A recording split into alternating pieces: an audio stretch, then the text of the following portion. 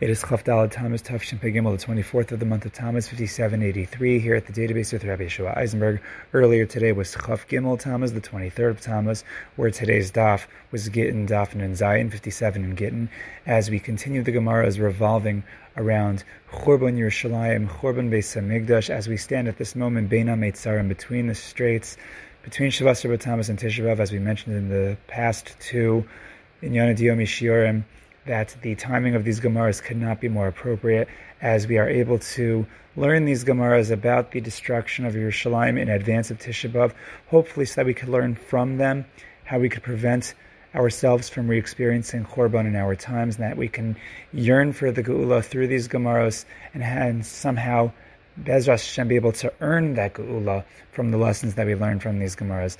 And I want to focus now on the discussion revolving around Zaradan's discovery of the blood, the dam of Zechariah HaNavi. What exactly does the Gemara tell us about that? And we will see very soon what it has to do with the times that we are in, especially Tisha B'Av, which is coming soon. So the Gemara says that when Zaradan discovers the blood of Zechariah on the ground, he sees that the blood is boiling and bubbling, and it's not stopping. And this, for some reason, is bothering Zaradan. He wants to stop the blood from boiling. And the Gemara tells us that Zaradan says, I'm going to appease Zechariah, I'm going to appease his blood. So what does he do? Isi Sanhedri, Gedola of Sanhedri Katana, he brings in members of the Sanhedrin, Katali Leve, he just kills them on the spot, Velo Nach, and the blood does not stop. And Zaradan's thinking, what's it going to take to stop the blood of Zechariah? Does he want me to kill more people? Okay. If your blood doesn't stop boiling, Zechariah, I'm going to kill Bachur Mubesulos. He grabs Bachrim, young Jewish men who are not married, Ubesulos, and young maidens, young virgins. Kitali Leve, he kills them on the spot, slaughters them below Nach, and the dam of Zechariah still does not calm down. Then all of a sudden, Isi Tinokos Shel Beis Rabban. He seizes school children whose Torah learning is so pure. The Gemara in Shabbos says that their learning is not to be interrupted even for Binyan Beis HaMikdash, the building of the Beis HaMikdash itself. And yet, Ketali Levei, he slaughters them, Vilonach, and still the dam of Zechariah does not stop. Amar Lei, Zaradan says, Zechariah, Tovim Shebhen Ibadatim, I have now caused to perish even the best of them, the Tinokos Shel Beis Rabban. And yet, do I have to kill out all of Klal Yisrael to get your blood to stop curdling? When he says that, finally the blood calmed down. What exactly is this Gemara about? What's it trying to tell us? So, you need a little bit of background, but this story of the dam of Zechariah is actually the basis of one of the most important Kinos in all of Tisha B'Av, Kino Yud Zayin, Kino 17 in Tochal and Nush Imperium, and I had, I can call it the schus, to deliver this Kino on more than one occasion, and the Kino describes various grotesque, disgusting, tragic things that took place in history. Maybe the most grotesque of them, in Tochal and Nush Imperium, if a woman would consume her own children, as is described in Eicha, as is described in Sefer Malachim during a siege, when women were consuming their own children, all these things that really maybe it makes our insides turn, and maybe it boils our blood.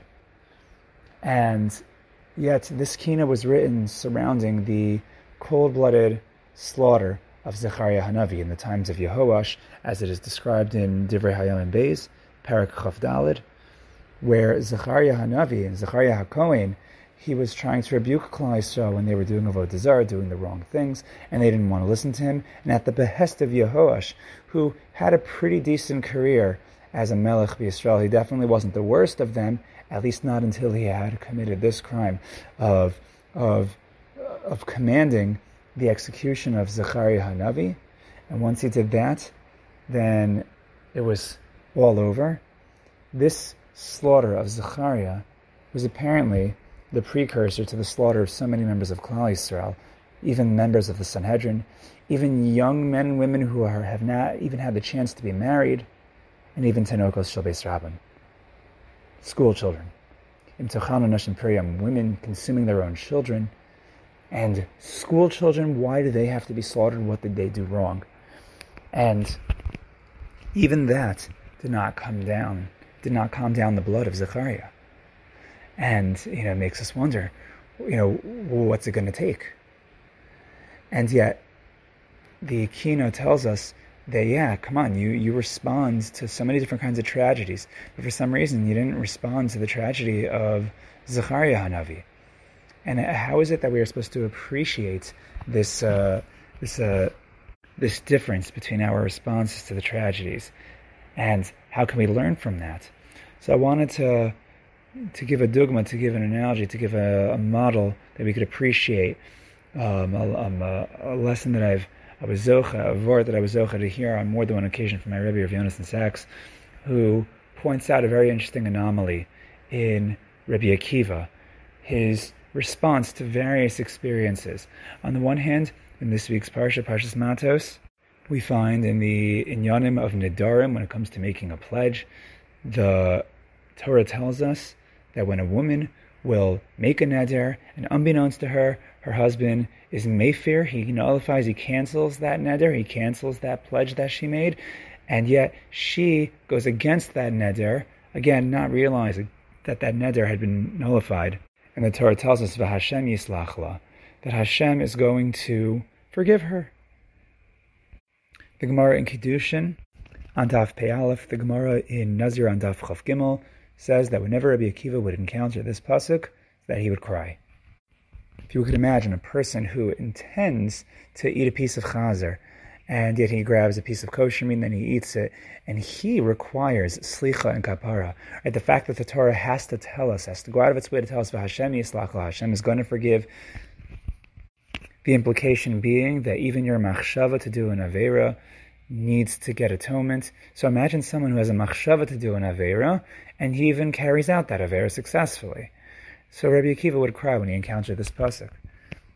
And yet we look at several other times throughout Shas where we find Rebbi Akiva's response not necessarily to encountering a pasuk, which is incredible enough, the madrega of Rebbi Akiva to cry upon hearing that pasuk, upon reading that pasuk, but even more stunning and profound to measure Rebbi Akiva's response in light of the other sugyas that we find in Shas, where Rebbi Akiva responds to tragedy.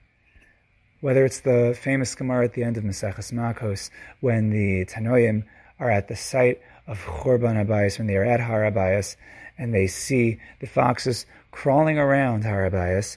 Of course, they're all understandably crying. Rebbi Akiva is laughing, because if this is the fulfillment of the nevuah of Uriah, then we can still look forward to the fulfillment of the nevuah of Zechariah, not to be confused with the Zechariah of our Gemara.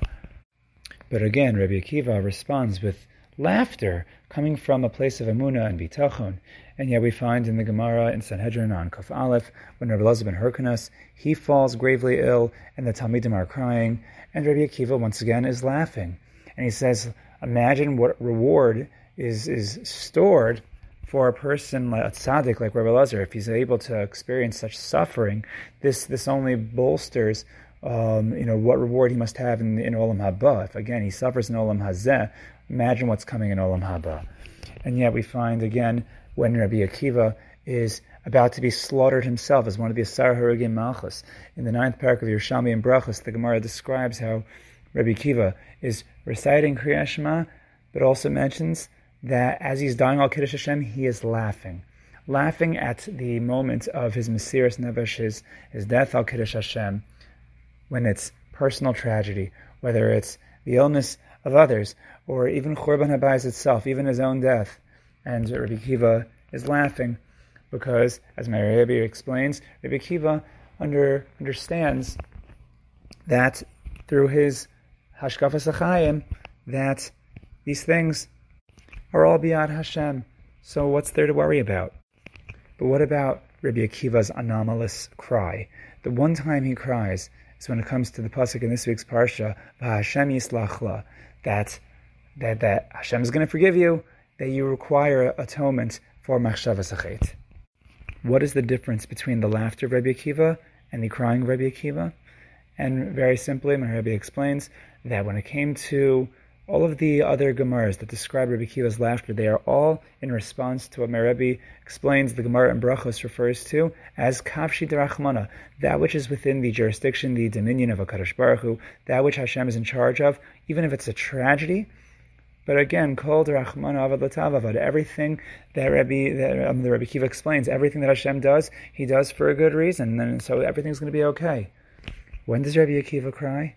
Rebbi Akiva cries when it comes to V'Hashem Yislachla Machshavas Hachet, anything pertaining to personal accountability, personal achrayas.